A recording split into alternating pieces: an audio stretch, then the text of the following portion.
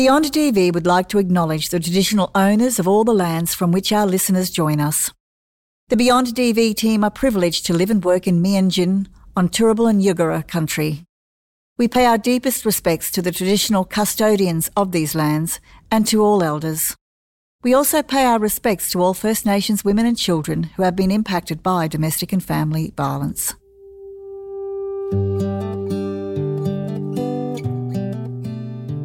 Welcome to Stories Beyond DV. My name is Carolyn Robinson, and I am the founder and managing director of Beyond DV.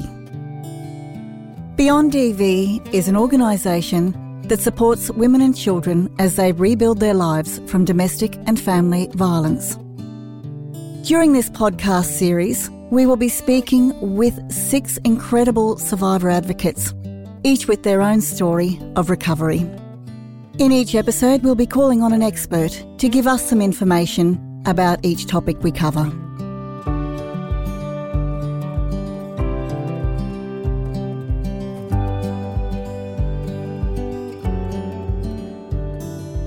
In today's episode, we'll be discussing recovering from social isolation.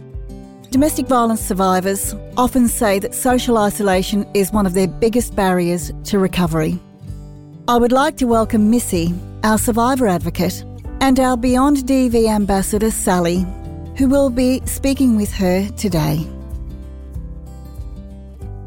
I was previously married, and that marriage fell apart due to just a lack of communication and not really being on the same page anymore. So I guess I met my new partner when I was very vulnerable and not feeling the greatest, I suppose, about myself.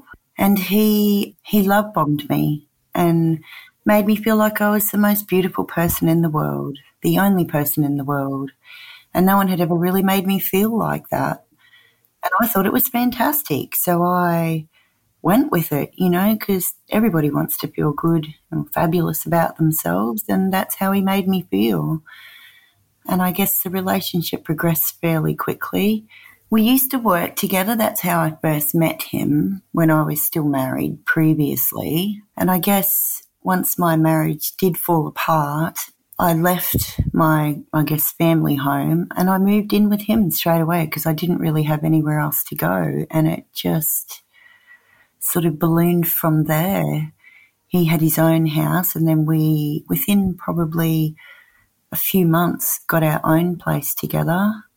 It became an issue at work, so I quit my job so that it was no longer an issue and I got another job. But it was always around what worked for him. You left the workplace because people got to know that you guys were romantically involved? Is that how it worked? Yeah, because we were romantically involved and because I had been with my previous husband for a long time, and the staff there were all, supportive of our marriage throughout the time I worked there. And then when things fell apart and I got together with my new partner who I worked with, they were not supportive of that relationship. They felt that it wasn't right for me at the time, I guess, and that he perhaps wasn't the best choice for me. So it just became really difficult. And because of the way that he made me feel, I decided that it was better to just leave that position. He stayed on, but I left and got a part-time job elsewhere. And I actually became pregnant very quickly too in the relationship. However, I did sadly lose that child through miscarriage. I'm sorry. Yeah. It was a really difficult time, going through that as well. And at the same time, I found out that I have issues sustaining a pregnancy. So it was also a very vulnerable time. And by that stage, which this was only 6 months into the relationship, I was fully reliant on him for everything, financial, friendship, you know, like I didn't go anywhere without him by that stage. Wow, that's so quick, isn't it? Yes. And if we did go somewhere together to be with other people, it was always very controlled by him, like where and when we would go, how I would dress even. It was all really controlling. But at the time, it was sort of like, no, you can't wear that. It doesn't look better. Why don't you wear this one? It looks better on you, you know? And it wasn't in a extreme control way. It was made as if he was giving you helpful suggestion. Yes, very sort of underhanded kind of way of saying, no, that's not appropriate for you to be wearing. I want you to wear this instead. But at the time, not realising how actually controlling that was, because I wanted to wear what I wanted to wear, but he wanted me to wear something. But it was always things so that he felt would make himself look better in the eyes of other people. I was almost like a bit of a trophy, I guess, a prize. You know, look at this beautiful person that I'm dressed up with. You know, in terms of the isolation, you were saying you unfortunately had a miscarriage early on. How did he respond when, like, was he supportive? Like, how did he respond when he heard that? He was supportive because this was very early on in the relationship, and I feel like he was quite supportive, and I was terribly upset because sadly it was not my first miscarriage. It was actually, I think, probably my fourth. And by that point in time, I was, you know, starting to question maybe I could never have children. So there was support there, you know, to go and find doctors, you know, that could sort of do some testing to find out what was going on, this kind of thing. So there was support there at the beginning. A lot of blame, though, still, you know, because, I mean, obviously miscarriages is not something you can control. It's just one of those things that happens. However, there was still that sort of element of blame. He used it as another way to kind of to humiliate you or put you down. Yeah. Now, the isolation, you were saying that you weren't particularly close to your family beforehand, but you had really great friends. Obviously, he isolated you from your work family quickly by kind of making it that you had to leave. How did it go with your actual friends and your circle of friends? How did that process, how did he do that? Making plans to go out with someone became very difficult, even if it was only to go out for half an hour for a quick catch up with a friend or meet up after work or even lunch at work, you know, because I made new friends at my new workplace. There was a lot of questions all the time about where I was and who I was with and not believing what I would be saying, and always an element of I was being unfaithful, and it ended up becoming just really difficult to actually maintain those relationships whilst having to explain that I was just going out for a coffee with friends or going out for lunch or catching up on the beach or something. And it just actually became easier to withdraw. It's almost like at the same time that he was isolating you, like, you know, making it so exhausting for you to even consider, and you would be thinking about the ramifications, he also was kind of drip feeding quite in the background, like other types of abuse. I mean, was there other emotional abuse, like in terms of put downs or anything like that that was happening at the same time, or gaslighting, so that you did start to really question your whole grasp of reality? Yeah, there was a whole heap of, like, you know, he would say something and then the next day it would be like he would say that I didn't say that, you know, so my whole reality became very distorted because I was never really sure. Like, it made me start to doubt everything, doubt myself, doubt my sanity, my thoughts, doubt everything, because sometimes it just, yeah, it's really hard to explain. When somebody does things like that to you, it's like you're really craving what you thought they were giving to you emotionally, when really it was all just a way to sort of manipulate and control you into thinking that they are a certain person when they really weren't. So you're always holding on to that dream of that initial person that you met who made you feel so wonderful, but in actual fact, in hindsight, you realize that that person never existed, that was actually a mask in order to actually kind of trap you into believing them and staying. Yeah, it really was. Yeah. Which is also really hard to come to terms with. If you feel up to it, and you can say no, like how it kind of progressed, like with the children, maybe? Yeah, well, see, that was always a big thing, I think, when we were, right at the start. Like I've always wanted a big family, and I've never made, it's always been out there. Like I always wanted a big family, and he was the type of person who wanted to populate the world. And then when it became evident that I have issues not becoming pregnant, but staying pregnant, my body doesn't produce enough of a certain hormone to sustain early pregnancy. I feel like he was quite supportive, but probably for his own reasons about wanting to have lots of children, So once I did become pregnant, I guess from his point of view, it was like his child was coming into the world. And from my point of view, the child was made from, a place of love. And so how many children did you have together? We have 5 children together. Wow. And were they close together?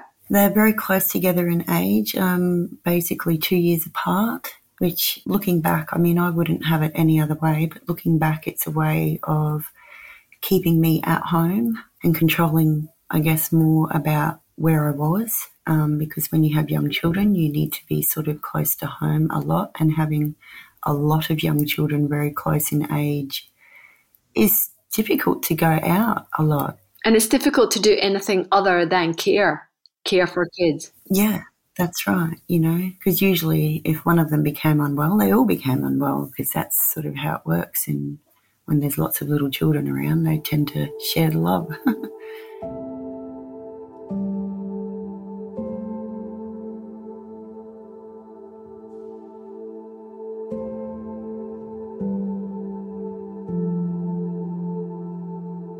Can you talk about how long were you together for and how you managed to kind of get away or end it? It was probably about 11 to 12 years we were together all up. And I knew probably a good 2 years before we actually separated that things were not good. However, I was by that time completely isolated. I had no money. I had no family support. The only people I really had contact with were people at my children's school. So not even really, I would have said, close friends. It was basically my life revolved around him and his family. I think I did try a few times. We did separate and I did try and leave. However, I did go back because I had no money and I couldn't leave the children with him. It wasn't safe. Until probably it was one night he came at me and it was like a million light bulbs shattered in my brain. And I knew that if we didn't leave, or he didn't leave, that we wouldn't survive, because he came at me and he couldn't see anything else around him except me, and he very nearly physically assaulted my children on his way to get to me. And I have no idea what would have happened if I hadn't picked up the phone and threatened to call the police right then and there. What would have happened that night? But anyway, he left. But it was a light bulb moment, and I made him leave and I sat by the window all night with the phone in my hand and something for protection in my other hand because waiting for him to come back. And the next day I called the police, and then that's another part of what happened, I guess. That's so courageous of you to share. And I guess something that maybe people don't really realize is that I don't know how many times you actually have had the opportunity to share that. A few, I guess. It's not something that you necessarily get the opportunity to talk about very often, and it's something that's such a traumatic event. So, do you need a moment? Are you okay? Yeah. You're amazing. You're amazing. You're so courageous. You're so brave. Just the look he had in his eyes that night, you know, you just know, like, when I've never been in a situation like that before, ever, where someone's coming at you and you know that they want to kill you, just so full of hatred and just this, I don't know, it's like blackness is darkness.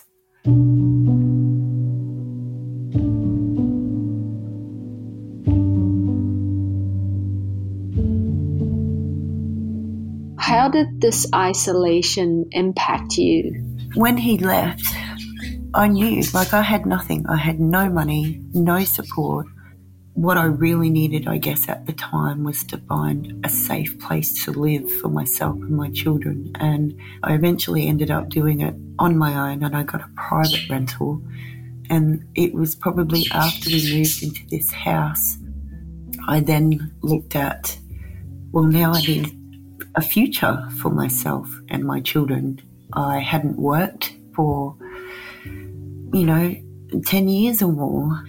And I knew that I needed support from somebody, and a friend of mine was involved in an organisation, Beyond DV, and I reached out to her and asked if she could help, and she referred me through to Beyond DV, and Beyond DV contacted me, and I was part of the online support group and found this bunch of amazing women who, they just get it.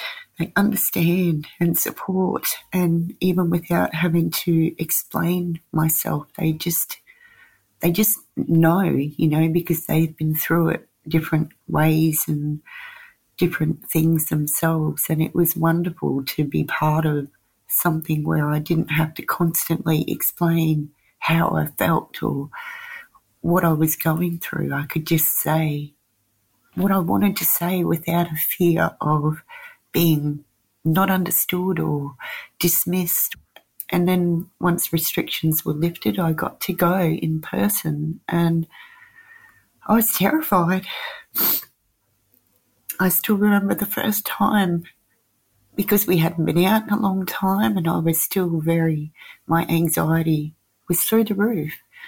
And I remember contacting my friend and saying I didn't think I could do it. I wasn't strong enough. And she encouraged me, and I walked in there and I met Carolyn for the first time, and she just looked at me and she hugged me, and it just felt like the first person to have physical contact with, and she just enveloped me in love and this belief in me that I didn't have for myself.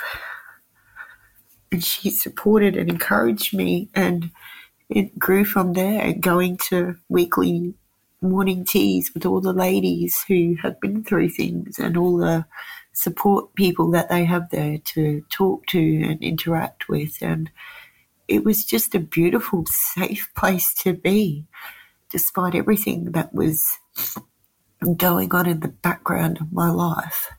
I could go there and I could feel free. Oh, that's so beautiful and so special to share that. And I think that answers that question so beautifully, in that the isolation I mean, I think that that's why social connection is one of the 5 pillars that Beyond DV kind of recovery program is founded on, because it's so important, isn't it? I mean, it's more like, how did the connection impact your ability to recover and heal? I mean, would you be able to answer that, how that social connection with people who'd been through similar things allowed you to recover and heal? So I think when you go through things like this kind of trauma, you become so ashamed and you worry that people will judge you for things that aren't even in your control. And the shame prevents you from reaching out to people, and places like Beyond DV that have women that have been through this stuff. There's no shame. There's no judgment. It doesn't matter what you can kind of go there and say. The people that are there, they've been through things. They understand. There's no shame. There's no judgment. They can just listen and support you. And what were the strategies that you found beneficial to rebuild your connections? So I think for probably 2 years before we separated, I completely withdrew from anybody and everybody that I used to talk to in such a way, because I was so ashamed of everything that was happening in my life, and I didn't know how to fix it or how to ask for help. So I withdrew and I just lived in this bubble. And when things finally did blow up and we separated, some people reached out to me and I reached out to other people. And I guess the connections that I had made, even though I didn't think at the time that they were very strong, these people helped me in so many ways that I could never even begin to repay what they did for me, even if it was just listening to me. And slowly, I guess it was a way for me to be able to rebuild trust in people, because I trusted nobody, because I didn't know who I could trust and who I couldn't trust. The circle was really, really small. And I guess over the past 5 years, it's been since we separated, my circle, it's grown and gotten smaller and grown again due to different things that happen. My trust is very important to me. And if I feel like my trust is not being respected, then I just sort of slowly back away. I don't even sort of really explain myself anymore. I just slowly back away. And the circle I have around me is full of people that have supported me and always will support me. And no matter what happens, they always support me. And it's these friendships, which some are from before, some are from during, and some are from after, that keep me going. Because even if I don't get to see people in person a lot, maintaining phone contact and social media contact, like a lot of probably my relationships are based around that due to time constraints on my part and everyone else's part as well, I guess. But I feel there's probably 2 or 3 people that I can tell absolutely anything to.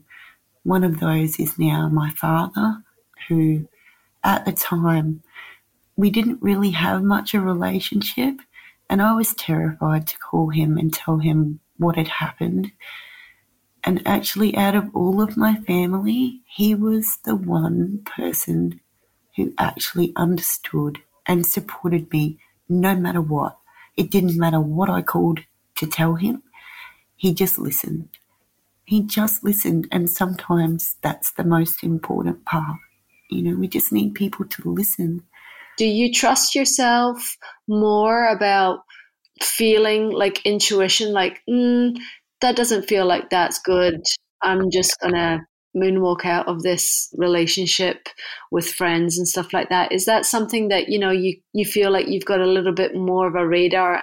Oh, sure, definitely. I mean, I've always been a very sort of go with your gut type person, but since all of this, it's like if it doesn't feel right in my gut, I just don't do it. I don't even try, because it's just if it doesn't feel right, it's no, and I do tend to stand by that, and I've made a lot of decisions, I guess, in the past few years that I look back and I think, is that the right one? But at the time, there is no other way for me now. If it doesn't feel right, I don't do it. And if it feels right in my gut and in my heart, then that's what I go with. And even if that means losing friends along the way, then that's just how it is. My boundaries are very strong.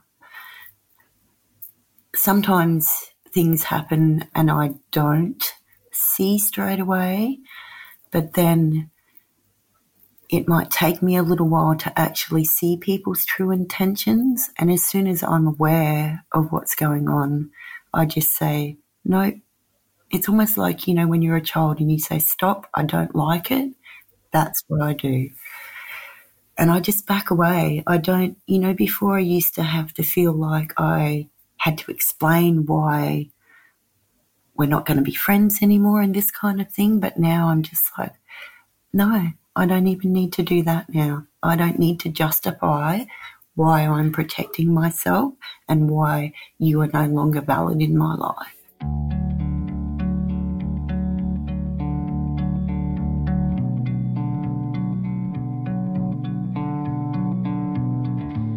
Can you talk a little bit about what else you've done to support yourself moving forward with 5 children on your own?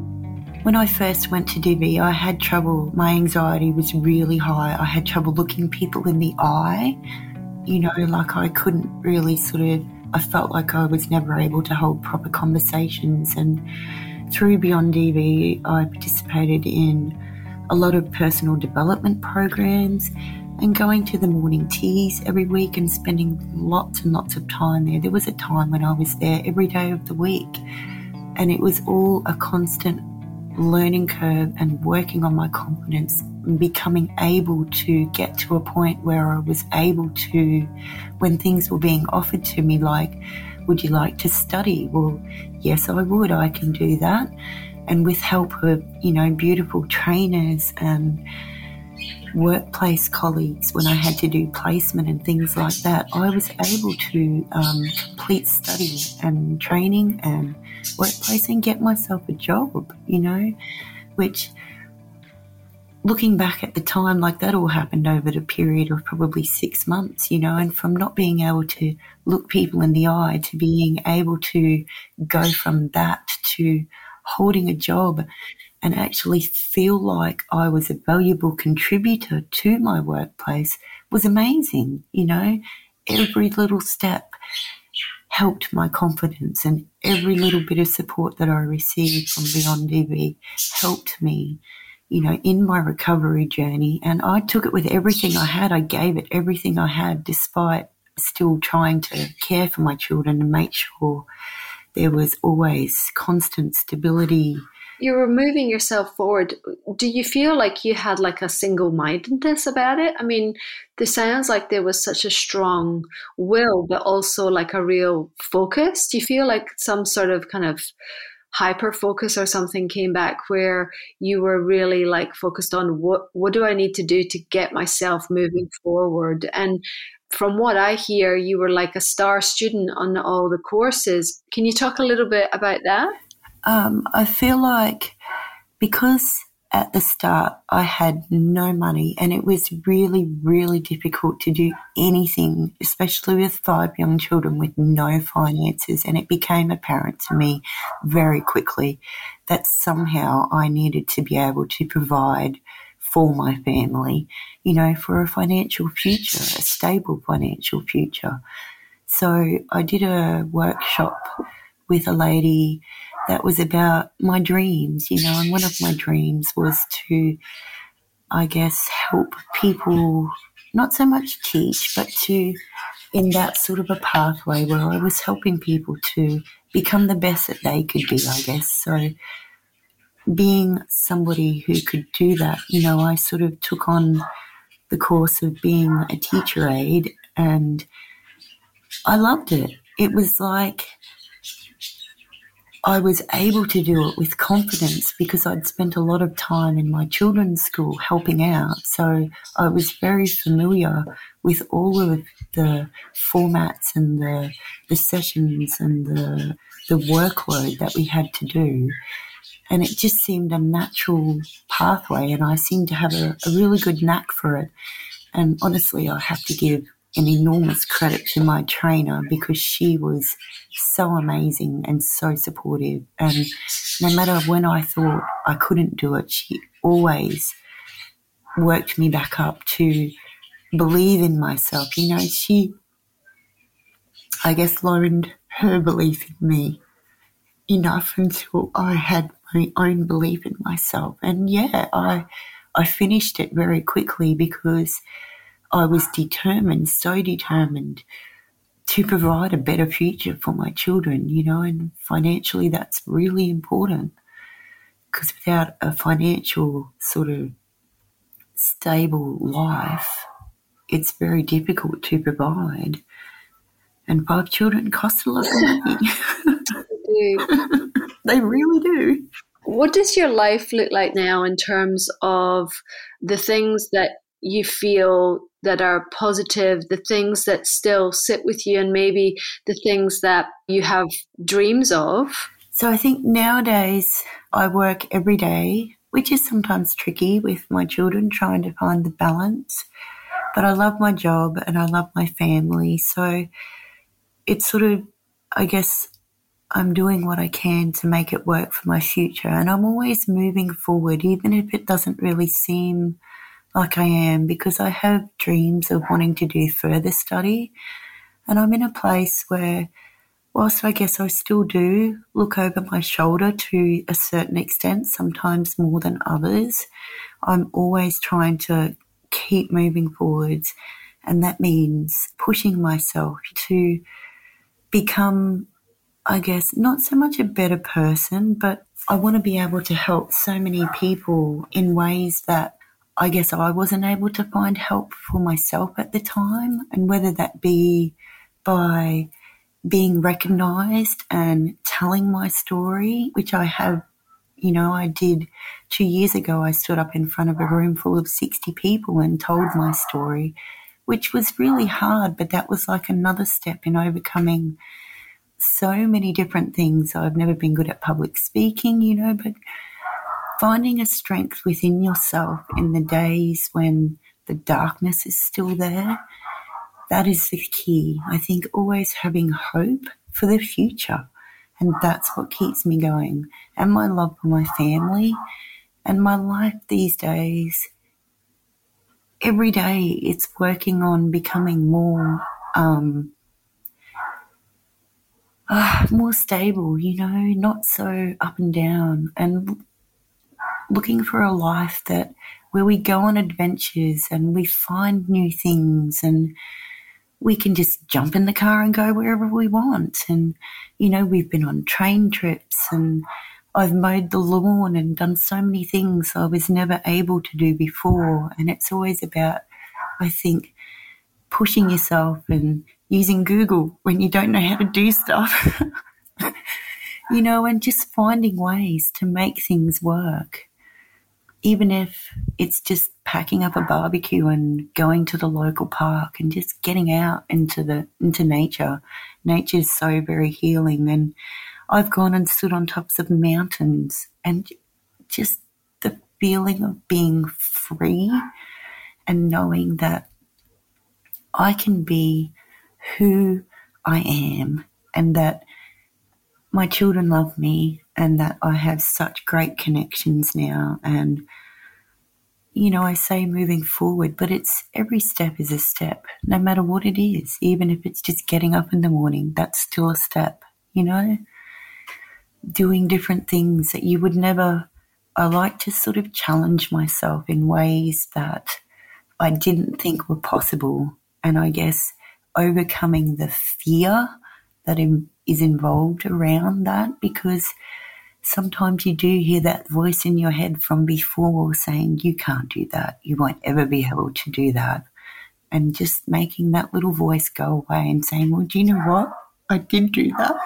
And I did it really well. And I'm very proud of myself. You should be proud of yourself. I'm proud of you. You're amazing. Like, you absolutely embody so much. It's resilience, but it's so soft. You know, you've not hardened with it. It's almost like you continue to walk with an open heart. I do try. You know, I've always sort of been like that. I think the biggest thing for me through everything, my entire life, but particularly these last few years, is to always have hope, no matter what. You know, even in the darkest hours, there's just that little voice that says, just keep going. You will get there. And that little light, even though some days it's really, really hard to see the little light, and at the moment it's shining bright. Hope is such a wonderful thing.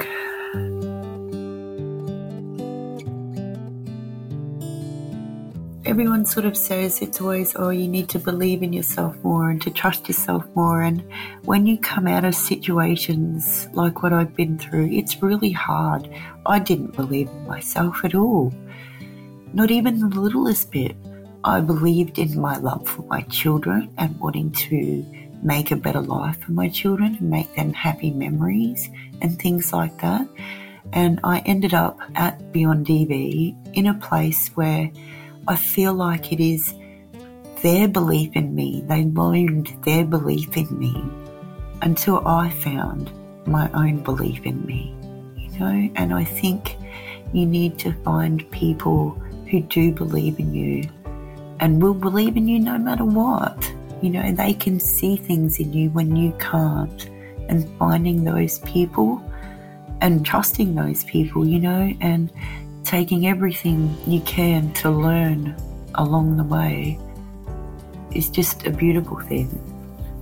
You know, people always say, oh, you know, you must believe that you're a beautiful person and that you're amazing, but it's very difficult when for a long time you don't think that. And even now, a lot of days, I probably don't think that. But I like to say I borrow other people's belief in me. So many other people believe in me and they say these things to me. So it's slowly sinking in. Let other people's belief in you become your belief in yourself.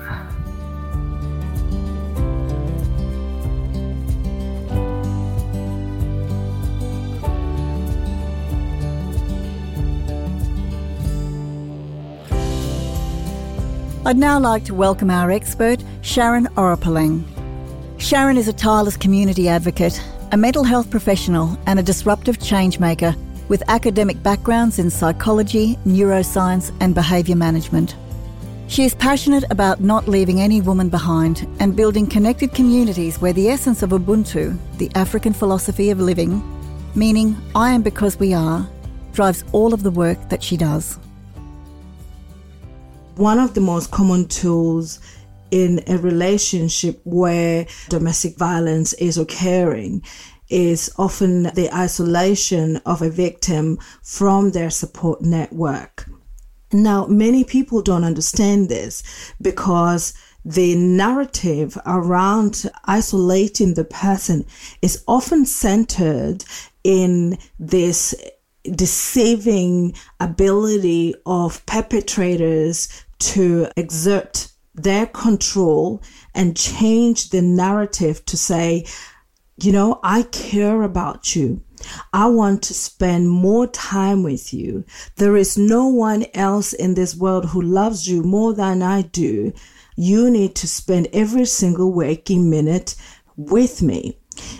In a normal, healthy relationships, we know that people do not and cannot spend 24 hours together, no matter how much they love each other, because we're individuals. We have our plans for the day. We have different activities that we need to engage in. We have different friendships and connections that we build over the years. So it is absolutely normal in every healthy relationships that people would have connections outside of the two people that are in a relationship. However, when victims of abuse start to get into this really dark, isolated space is when their partners start to stop their access to those others that potentially are able to ask them, how are you going? What's happening for you? I see a bruise there. Where does that come from? So you start to literally build a wall around the victim and their families, and there is no bridge to any possibility of telling anybody about what's going on. So you find that a lot of the victims of domestic and family violence are alone in the experience. They feel alone in that experience. They feel like nobody else can talk to, because also they're questioning themselves. Why do anybody else need to hear about my issues? Because this person actually really loves me. They want to spend all their time with me. But it's all because of jealousy. There is emotional manipulation that happens where people end up being checked on very constantly. Where are you? Send me the video of where you are at. Tell me the location where you are at. Or they are actually being followed. So you find that the way this manifests is causing a lot of anxiety. So whenever you are outside, you're thinking, where am I? What am I doing? Who is looking at me? What's happening? This becomes very challenging. And hence the issue of anxiety and other mental health issues start coming on. Thank you for listening to Stories Beyond DV. And thank you to our guests, our survivor advocate Missy, our expert Sharon Oropaleng, and our interviewer Sally Steele. On our final episode, we'll be talking about recovering from intergenerational abuse. We hope you can tune in. If you are being impacted by domestic and family violence, or you know someone else who is, please don't hesitate to reach out for help, either by calling 000 if you are in immediate danger, or the National Domestic Violence Helpline at 1-800-RESPECT. You can find out more information about the programs and services we offer for victim survivors of domestic and family violence on our website, beyonddv.org.au. Please follow or subscribe wherever you're listening to this episode and share with a friend. It really helps to spread the word. You never know who might need to hear this. Stories Beyond DV was made possible with support from the Zonta Club of Brisbane. This series was produced and sound designed by Tiffany Dimmack. I'm Carolyn. Take care, and I look forward to talking to you next time.